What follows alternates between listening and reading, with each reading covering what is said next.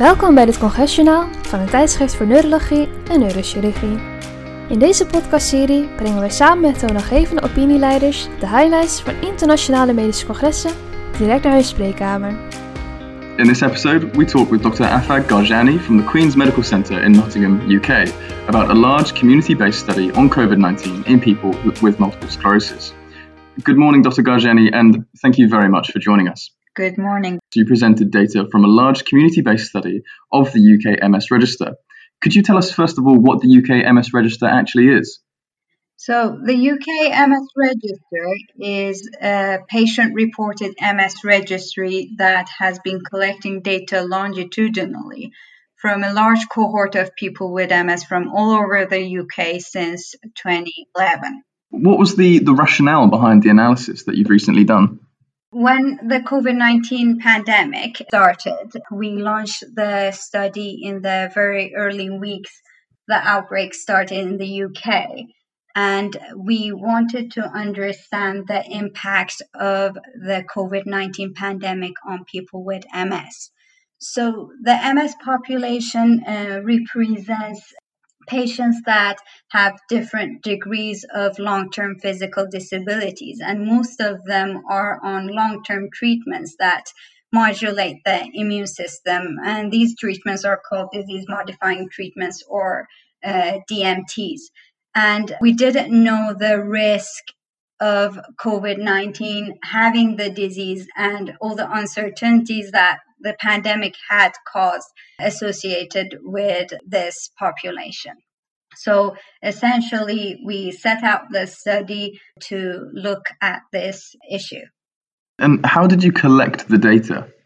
So when we started the study, more than 15,000 people with MS had already registered with the UK MS Register, and we sent them an email and invited them to participate in the COVID-19 study. We also advertised the study outside the UK MS Register through websites such as the MS Society website and asked other people with MS to join the study. And they did so by completing online questionnaires that were COVID related. And the main questions that we asked at the beginning were revolved around COVID-19, essentially. If they thought they had COVID at any point, if they had their diagnosis confirmed by a healthcare professional, or if they had actually confirmed the diagnosis by testing. And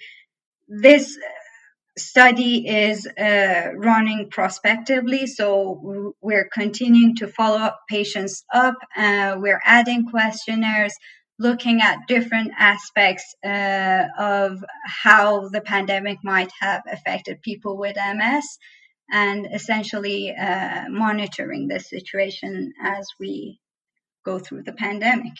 What were the main findings of your research?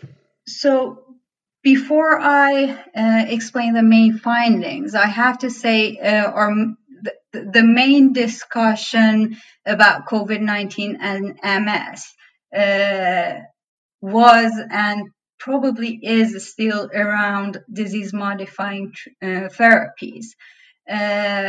So what we found is that during lockdown, people on different DMTs were not necessarily at an increased risk of contracting COVID-19. Okay, and what can be concluded from that? If people with MS take necessarily safety precautions, we don't think that being on a given disease-modifying treatment predisposes them to an increased risk of COVID-19. And we think that these results are somewhat reassuring for the MS community. What can other countries learn from these findings as well? Many researchers in the world, including ourselves, have access to databases or registries that are physician reported. And these databases give us the opportunity to study the outcome of disease such as COVID-19 in a population of people with MS. However, using the platform the UK MS Registered had provided for us, we had access to a large number of people with MS who hadn't developed COVID-19, and therefore we were able to follow them up, study the incidence of COVID-19, and monitor the situation as we went through the pandemic. So the community-based study of UK MS Registered has provided us with the opportunity to look at the impact of COVID-19 on all people with MS, even those who haven't had COVID-19 yet.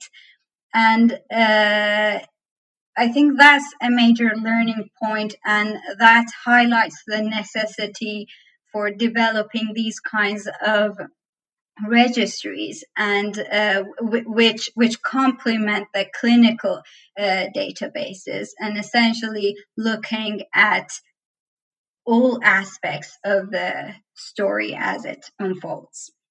Moving on then, what are the next steps in terms of this research? That's a very good question. What we have focused on so far is that will people with MS contract COVID-19, and if they do so, what will happen?